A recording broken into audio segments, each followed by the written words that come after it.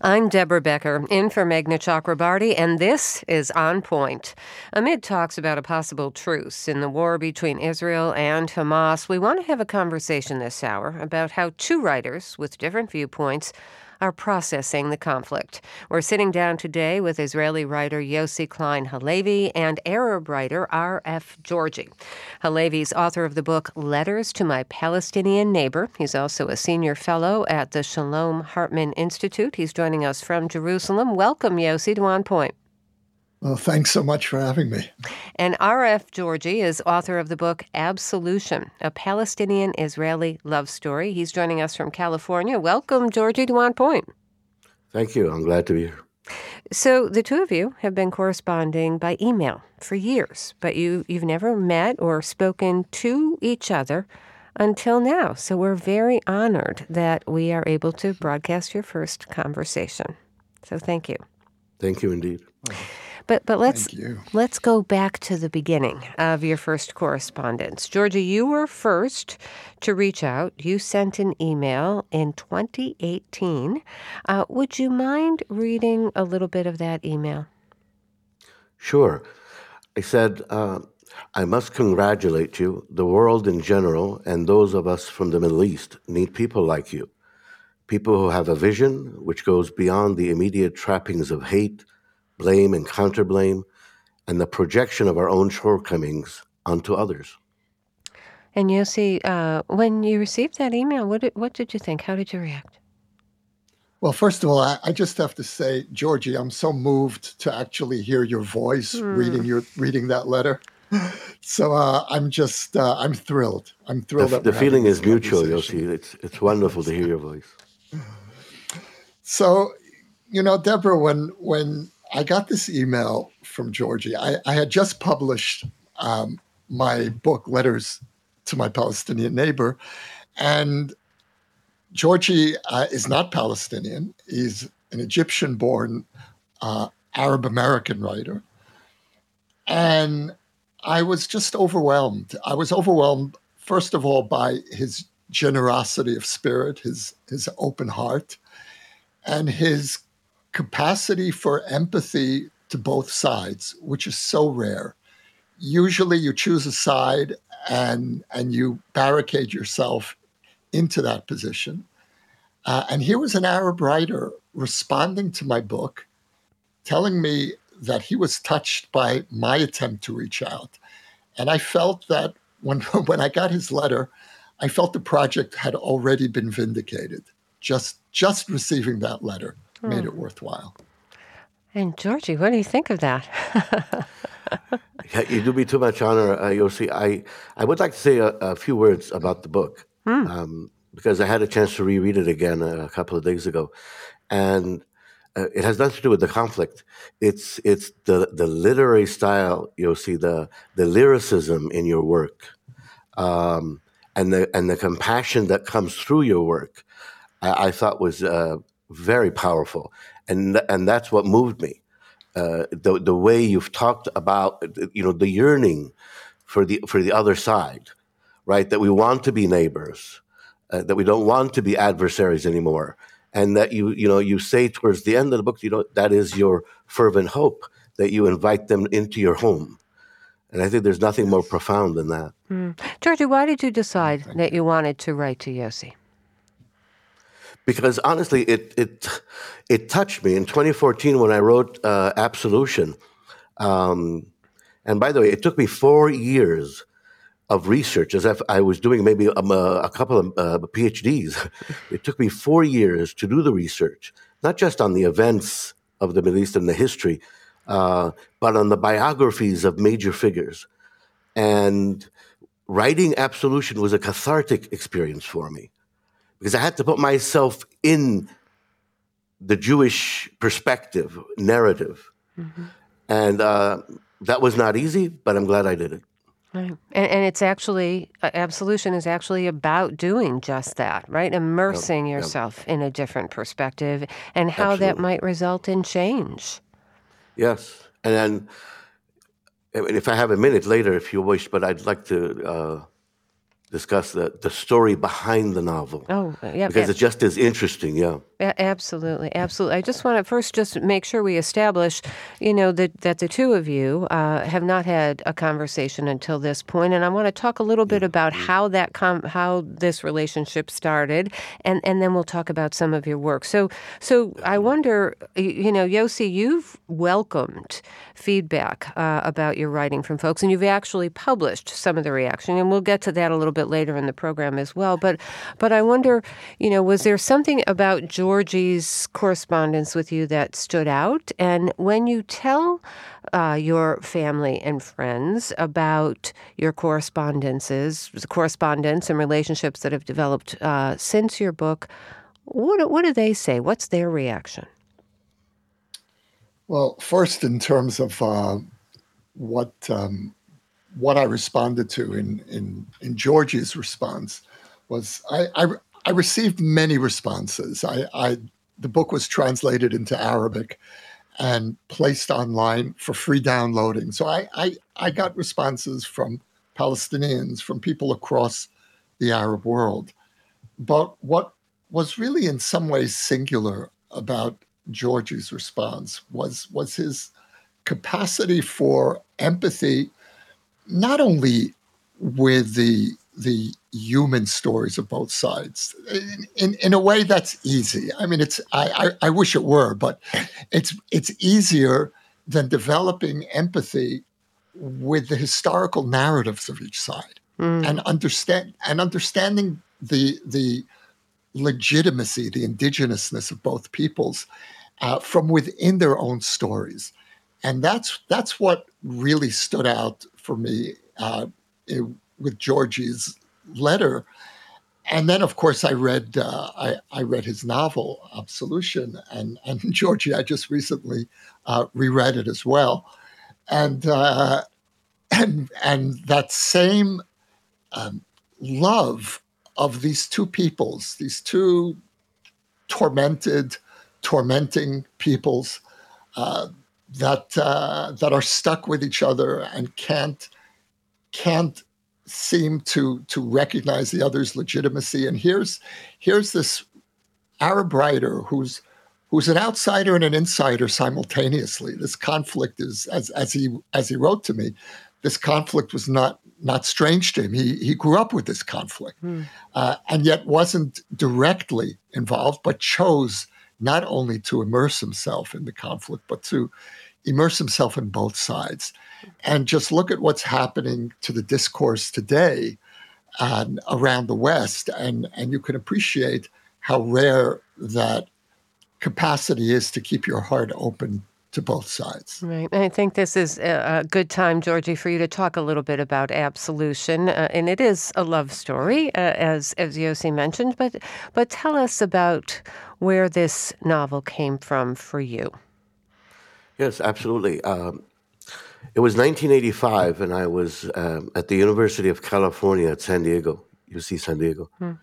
And I was walking on campus one day, and I met this red-haired Palestinian girl. And to be honest, I thought she was Swedish or something, or Northern European. And I asked her something, and it turns out she's Palestinian. And I didn't know a soul there, Deborah, in San Diego.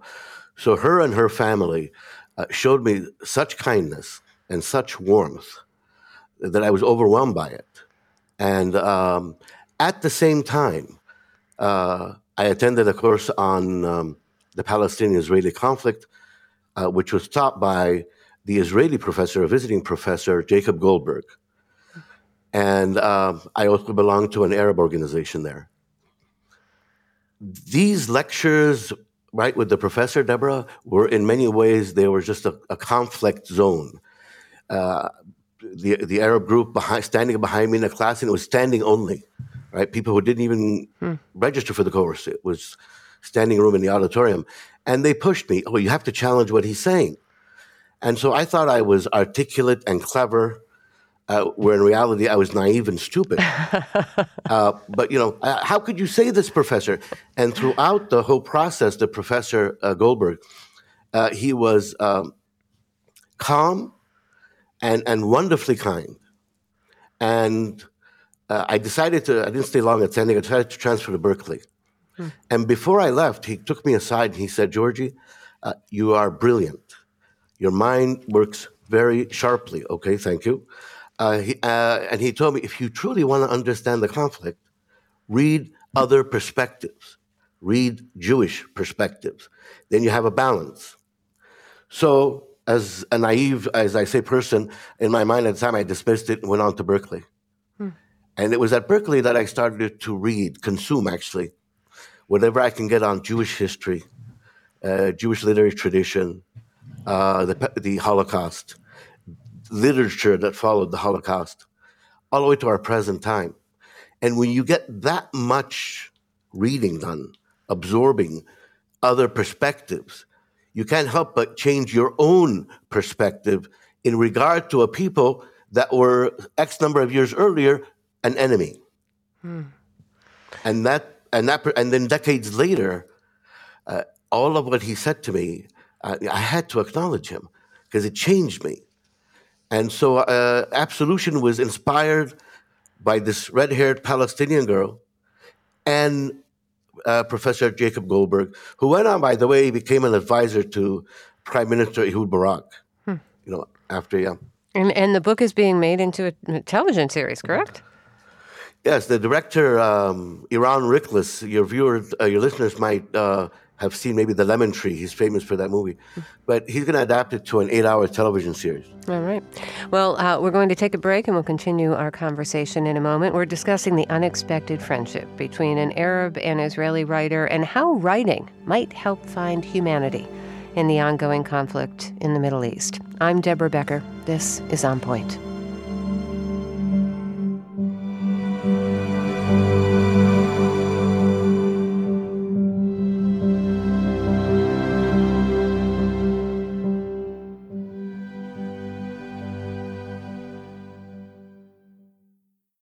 Support for the On Point podcast comes from Indeed. We're driven by the search for better, but when it comes to hiring, the best way to search for a candidate isn't to search at all. Don't search, match with Indeed. Ditch the busy work and use Indeed for scheduling, screening, and messaging so you can connect with candidates faster.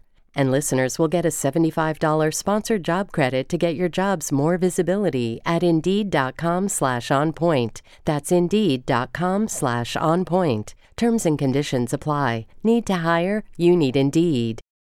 The world's clean energy future relies on ancient elements still in the ground. Without mining, there will not be a clean energy transition. But pulling them out of the ground comes at an environmental and human cost. Mining is intrusive, but the results are the building blocks for products that we use every single day. I'm Meghna Chakrabarti. Join me for Elements of Energy, Mining for a Green Future. 5 consecutive episodes right here, so make sure you're following this podcast.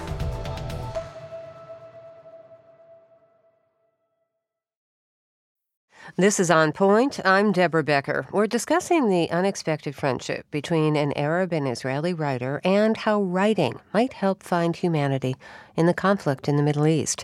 Today, our guests are Israeli writer Yossi Klein Halevi. His latest book is called Letters to My Palestinian Neighbor. He's also a senior fellow at the Shalom Hartman Institute. Also with us, Egyptian-American author R.F. Georgi. He's author of the book Absolution, a Palestinian-Israeli love story.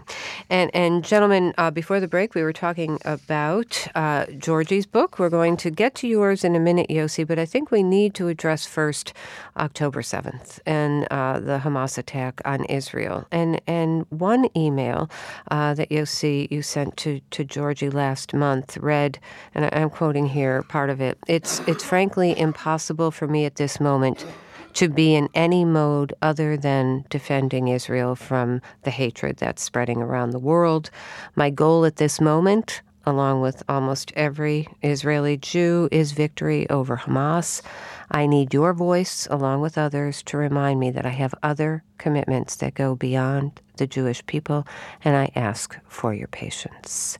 Can you tell me, Yossi, how has October 7th affected your writing and your correspondence? At this point, you're right there. You can see things firsthand. Tell me what you're experiencing. It's really hard to know where to begin. In some sense, the rest of the world has moved past October 7th into the next phase of the war and the overwhelming misery and rising death toll in Gaza is it's certainly understandable that the world's attention would be focused there. But in Israel, we haven't begun to absorb October 7th. October 7th shattered so many fundamental assumptions that we Israelis had about our security, our strength.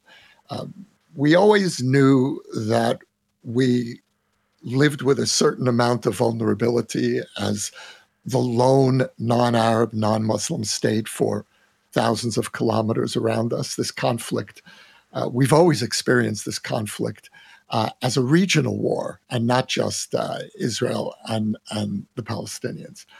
But what happened on October 7th was a kind of a death blow to our faith in our ability to defend ourselves. Our seemingly weakest enemy delivered the worst blow in Israel's history.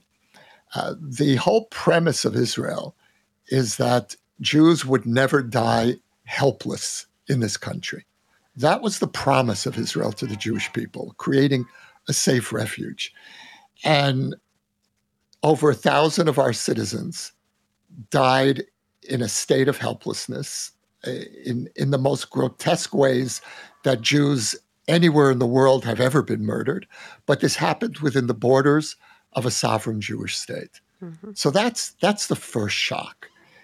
The second realization was that what was exposed on October 7th was a near fatal weakness. And in the Middle East, if Israel doesn't maintain a credible military deterrence, then the other enemies on our borders, Hezbollah, Syria, the Iranian Revolutionary Guards who have established bases in Syria, we are surrounded by enemies that are like-minded with Hamas.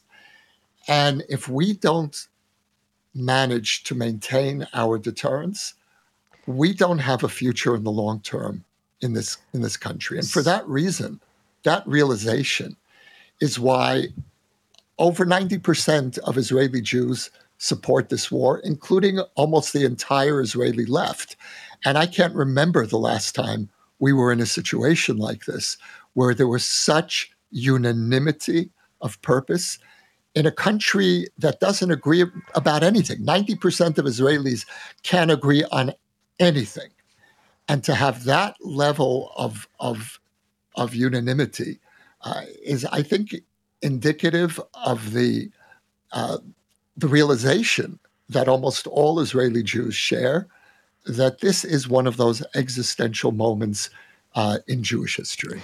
I don't want to debate with you exactly what's happening here in the response. What I do want to talk about is, because this was such an important moment for Israel, how does that affect your writing, the writing of someone who said, I want to understand my neighbor, I want to find common ground, I support a two-state solution, when something like what you've called, a death blow, when something like that happens, what does that do to you and to your writing? How is it affected? It forced me to focus on issues that I would prefer not to write about, which is survival. I would much rather be devoting my energies to a vision for the future, to seeking people of goodwill with whom to amplify our small voices. And that's the commitment that I hope to return to when this war is over. But right now, I feel, to be honest, that a part of me maybe the best part of me, is frozen, is stunned. And that's also why I was so touched when Georgie wrote his op-ed, and we didn't discuss it, but I wrote an op-ed about how the Jews around the world are feeling alone at this moment, misunderstood, and Georgie wrote an op-ed in response, which was beautiful. My piece was called "The Lonely People of History," which was about this deep sense of Jewish aloneness that we've carried as a people, really for thousands of years. And Georgie's response was to write about the Palestinians as the disposable people of history. Well, and Georgie, he wrote it in his, in his characteristically humane and empathic way. Georgie, tell us a little bit about that. Why did you write it, and what was the goal of that? Yeah, before I say that, I just want to say, if you'll forgive me, something on October 7th. Yes, certainly. Because it touched me as well. And I wrote in the op-ed that there is no moral framework that can accommodate the vile, vicious, and disgusting atrocities that were carried out on that date. And I'm always impressing upon my Arab friends, Palestinian friends, criticism of the Israeli government, they are not mutually exclusive for condemning the atrocities of October 7th. You see, a lot of people think, well, if I admit to the moral, vileness of this act, it's going to weaken my position. Reality doesn't work like this. We're talking about human beings that were slaughtered, raped, and so on. And so as someone from the Arab world, you have to be honest with yourself, right? I wrote the article in response to Yossi's because it struck me that when you look at the scale of destruction in Gaza, regardless of what your political or ideological views are, these are human beings. And I want to add something, by the way. I should let listeners should know that, I've been influenced, Yossi and I have disagreements on Edward Said. I've been influenced largely by Edward Said, and on the other side by Abba Eban, right? The former ambassador to Israeli ambassador to the United Nations and foreign minister and so on. In any event, when you look at television, the television screen, and you see that scale of destruction, what happens is we in the West look at that and our heart, goes out to these people. But ask yourselves this question. Aren't these people treated as an amorphous mass of undifferentiated misery? They are not fully formed human beings with narratives of their own.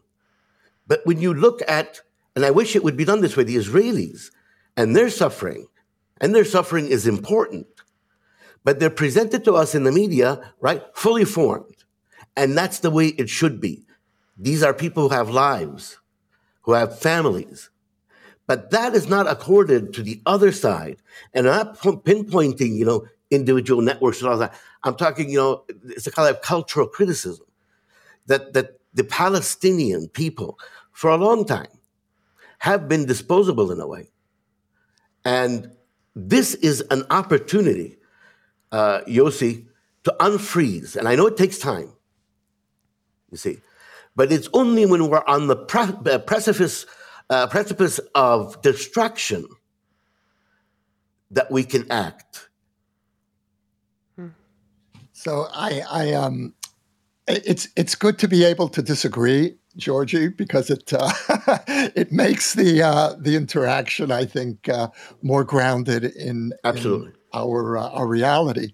And my strong sense is that the Palestinians in the past, and certainly the Palestinian narrative, were both treated as abstractions by much of the Western media. I don't think that that's true anymore. It's certainly not true for me. I have Palestinian friends. I've engaged. I've spent a lot of time in Palestinian society, and I have a great deal of empathy for the Palestinian narrative. I think that the tragedy of this conflict is that this is a struggle between right versus right. If it wasn't right versus right, it would be much easier to solve. It would be much easier conflict to disentangle. But it's precisely because you're dealing with two very compelling narratives that makes this such a brutal conflict. On the Israeli side, there is more and more a feeling that we're becoming an abstraction. Certainly in the progressive West, we are not being seen anymore. And so, for example, October 7th, if it's recognized at all in progressive circles, it's seen as, okay, one more tragedy. Tragedies happen in war. Maybe they were rapes, maybe they weren't rapes. What we experienced on October 7th was atrocity as a deliberate strategy, as a premeditated act of war. And Hamas fighters, we know this, went across the border with the intention of mass rape, with the intention of dismembering, cutting off limbs. And the purpose was to terrorize Israelis, to convince us that we have no future in this land, and we might as well just flee. And of course, the Israeli response and that's really the Jewish psyche, when we're confronted with that level of hatred and hostility, our response is to pull together and defend ourselves. What do you think would help ground you in this, Yossi? Is it correspondence with folks like Georgie? What would help? Absolutely. What I think that what both sides need to hear is a measure of empathy. And Georgie is right. Empathy has become politicized. And before anything else, one needs to be able to feel the horror of what we're doing to each other.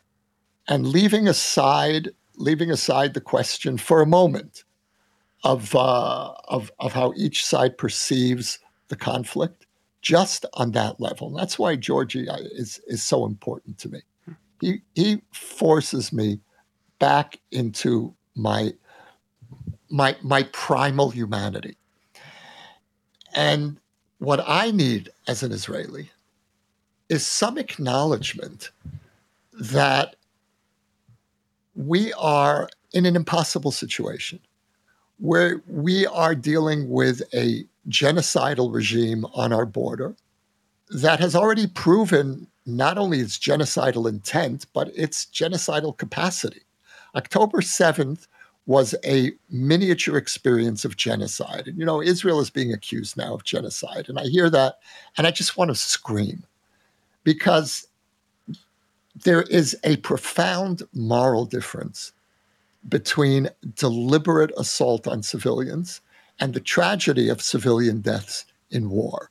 A deliberate assault is what defines war as barbarism, and an accidental killing of civilians is what defines war as tragedy.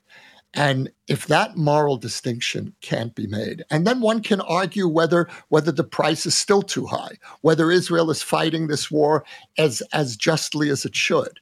But that basic distinction of one side, the Hamas, whose goal is to maximize civilian casualties and to create terror through atrocity, and on the Israeli side, to not maximize civilian casualties, and to really try to fight a war under the most impossible circumstances. There is no way to fight a war in Gaza without tragically involving civilians. The place is too intimate. It's too small. Hamas hides behind human shields. They've used hospitals as command centers, schools, mosques. That's Hamas's mode of operation. We've got about a minute left before we have to take a Yeah. break. So I just want to I just wonder and hold that thought. But I just wonder, both of you have been writing about this for a long time, trying to understand the other's perspective and find some kind of middle ground. Is this point, this death blow, as you call it, Yossi, and I want to hear from Georgie as well in this last minute, so let's be brief. Is this different? Are we at a different point right now, and is it more difficult? It is. It is. And look, each side is experiencing this moment through the lens of its worst historical nightmare. For many Jews, October 7th was a kind of throwback to the Holocaust, and for Palestinians, this is a throwback to the Nakba. And I don't like either of those historical analogies for this moment, but emotionally, that's what both sides are experiencing. Okay, we're going to have to take a break, and Georgia, I'm going to come to you and have you answer that question after the break. We're discussing the unexpected friendship between an Arab and Israeli writer and how writing might help find each side's humanity in the conflict in the Middle East. I'm Deborah Becker. This is On Point.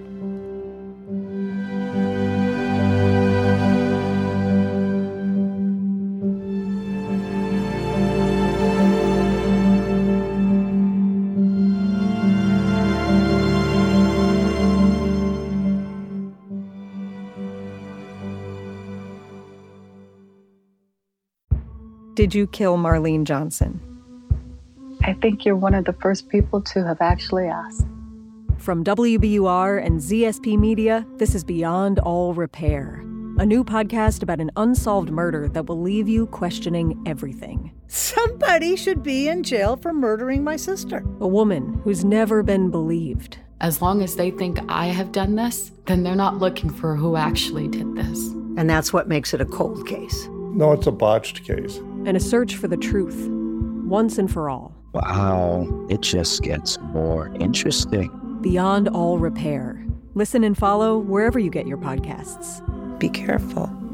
You're digging in a place that's been very peaceful for a while. Do it anyway. Dig.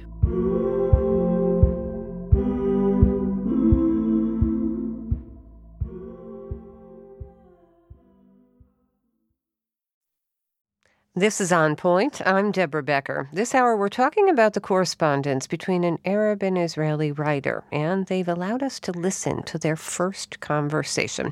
Our guests are Israeli writer Yossi Klein Halevi. His latest book is titled Letters to My Palestinian Neighbor.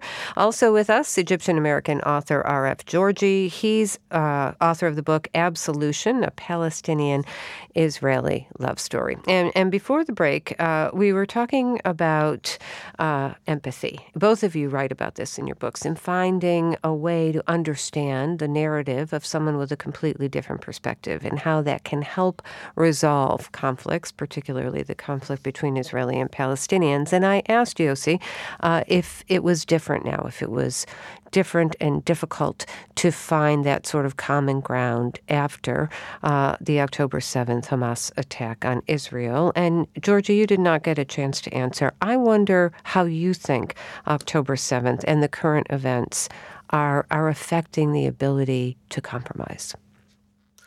Yes, at least from my perspective, I'm not in government. All I can do is represent myself. Is that we do need empathy and we do need compassion. But this is one of those punctuated moments in history. And what I mean by that is it could either serve us as a powerful moment to explore peace, or it could make us retreat and become cold or frozen, right? And maintain the status quo. You see, Deborah, the status quo for over a century now, that old paradigm does not work. It cannot work. When you debate someone about this conflict, right, you have what I call ready-made syllogistic responses. You're going to make a point, I have my counter ready for you. You see what I mean? Mm-hmm. In my novel, I created my character in the novel, Avi. I made him brilliant, stunningly brilliant, and there was a reason for that. Because Avi had to undergo a transformation that no matter how clever you are with your language and your defense, peace is far more simple. It is something that you can taste, because Avi had to taste Palestinian food, right? It is something that you can feel. And so if I may, I just want to read something very briefly, if I may, Deborah. Oh, certainly. This is from the opening of my novel. Peace is not determined by the signage of treaties or the wishes of leaders. Peace is not a discrete event. Rather, it is a renewable proposition filled with affirmations designed to mitigate against the collective distrust of two people who knew little beyond hatred, suspicion, blame and counterblame, intellectual gamesmanship, fear, paranoia, historical necessity, retribution, and a host of other deeply ingrained emotional projections that are constantly lurking beneath the surface. This summarizes that century, right, of fear or of hatred and so on. This conflict, in my opinion, has two overarching frameworks. One is what I call representation, how we demonize the other side. And two, by the way, and this is going to come, your listener might say, what? The other side of it is the digital age. Explain that. And in my other novel, Notes from the Cafe, I explore how the digital age is changing us, which I think is very important. So when this conflict broke, it is filtered through misinformation, right? Misinformation, outright lies, conspiracy theories, and so on and so forth. The digital age today, right? We live in what I call a time of where ideas have become ephemeral, fleeting images, alternative facts, right? The very structure, the epistemic value of knowledge itself is under attack.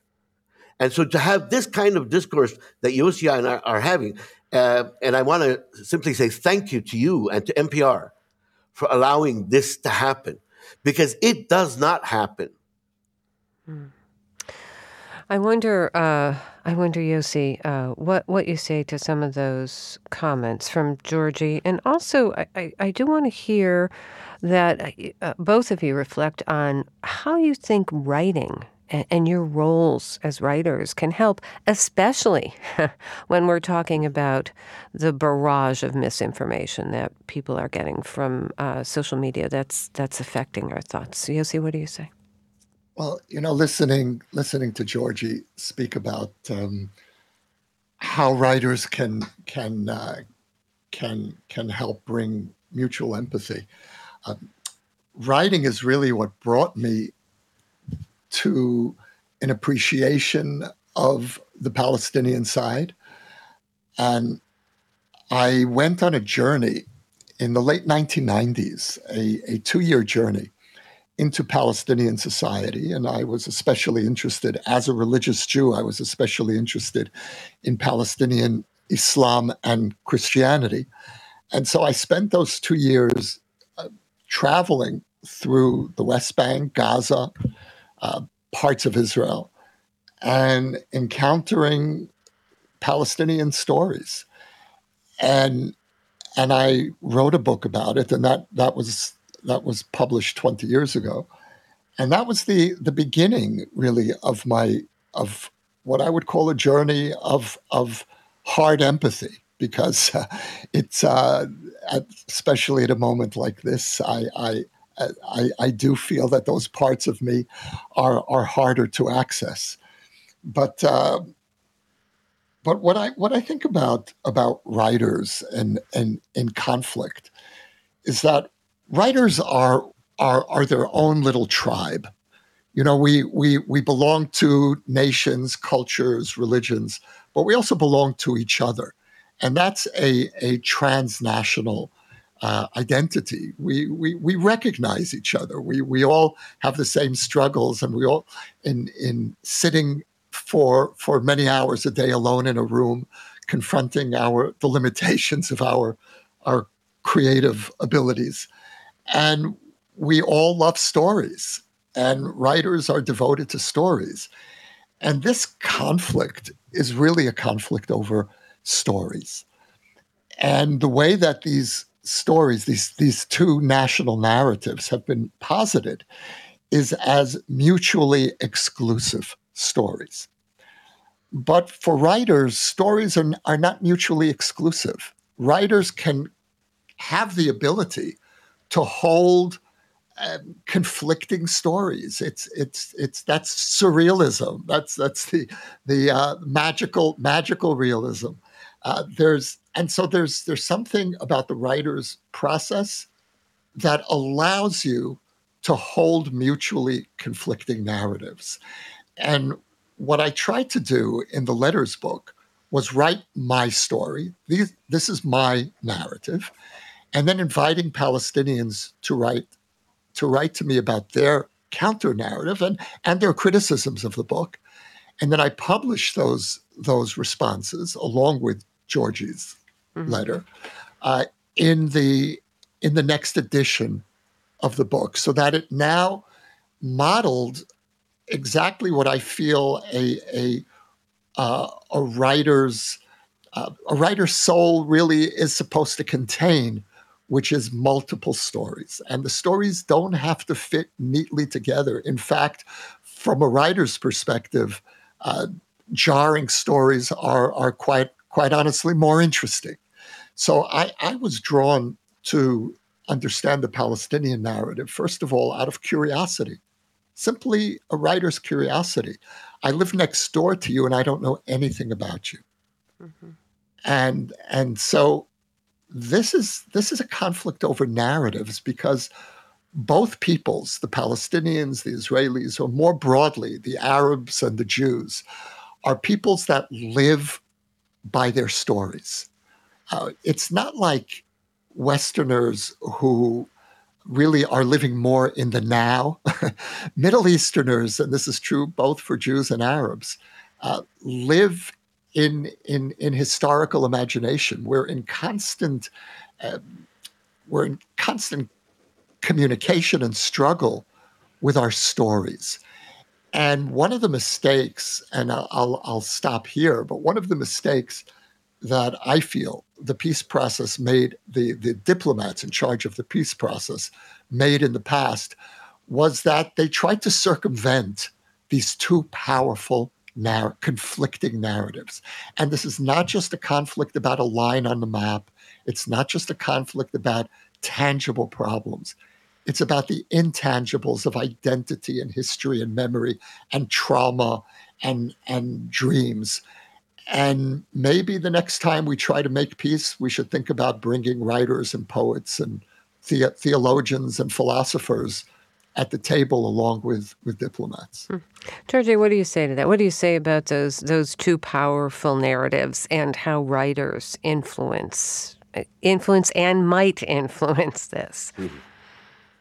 Yes, I thank you for saying that, Yossi. He's absolutely correct. It is a conflict of narratives. And as long as the narratives are defined or filled with hatred and enmity and so on, an enduring peace simply cannot happen. You need overtures from both sides. And when I mean overtures, I don't mean sort of some false acknowledgement or inauthentic acknowledgement, right? You need to put yourself in the other's perspective. Can I give you an example? Briefly. The Holocaust. And here, leave it to an Egyptian to talk about the Holocaust, right? The Holocaust was perhaps the greatest evil that befell human history. It was beyond anyone's comprehension, and the scale of suffering, death, destruction. The Holocaust, and I would like the Arab world to understand this, the Holocaust transmits to us, to this day, to Jews to this day, it transmits profound collective generational trauma. So that's an overture. On the other side, the overture is, please acknowledge your Palestinian neighbors that are around you, that they are human beings. Acknowledge their humanity. And I hate to use the terms right to self-determination. I'm trying to come up with a new language, actually, right? That they deserve something better than what it is today. That the Palestinians in Gaza, right, they have endured lives of quiet desperation. And I'm not going to, get into whose fault it is. See, when we go back to that kind of thinking, right, this back and forth, peace is not possible. Right, but that's the predominant, right? Yes. That's the predominant thinking. Yeah. That's the predominant dialogue. So, I don't know how you move away from that, especially when you're talking about the influence of social media, not just misinformation, but the way people's views are presented as well, and how differing views are just completely shut down. So, I think you're both in a difficult spot, and I wonder if you feel like you're part of a very small group, and whether you're getting any traction to these ideas of being able to listen and understand the other's viewpoint. Not now. This is a moment of where both sides feel they are in existential crisis, and it's not a moment where people on either side can hear a reasoned conversation, and I understand that. When you're under assault, this is a conversation that is very hard for me. And even though I've been involved in variations of this conversation for many years, it's very hard for me to have this now because I feel under multiple assault from so many directions. Whether it's being accused of genocide, it's the demonstrations around the world, to say nothing of the threat of living next door to Hamas. But if that's difficult for me, imagine how difficult it is for people who haven't been exposed to the complexity of these interlocking narratives, and who didn't and who weren't exposed to people of goodwill on the other side, who for me are not the other side. When I have partners, and Georgia, you're certainly one of them. You're not on the other side. We may disagree. You may think that, and I know you do, that Israel has overreacted. I think we don't have a choice, and yet here we are. We're still communicating because we are on the same side. Right. So let's end with an optimistic. That's a good segue here. We've got about a minute and a half left, and I want both of you to say, just give me a few words on what it was like to finally have a conversation with each other. Georgie? To have a conversation with Josie, it served to me as an affirmation that peace is possible. I am perhaps an eternal optimist, but to have peace, we have to embrace the other. And without that, you may sign various documents and treaties and whatever, but it's not going to work. Okay. A few seconds. The digital age, and the reason I go back to it, is because what we do today is we consume information. And whatever we consume, we go out on the streets and we lash out without having any substantive understanding of the history. Okay, Yossi, I have to give Yossi a few seconds here before we end. Yossi, really, really brief. Georgie is my friend, my brother, my partner, and having a conversation with you at this moment is just liberating. It's liberating for my soul. It's an honor. It's very mutual, and I'm just enormously grateful to you and to you, Deborah, for making this possible. Okay. Yossi Klein Halevi, an Israeli writer. R.F. Georgie is an Egyptian-American author. You can find excerpts of their books at our website, onpointradio.org. I'm Deborah Becker. This is On Point.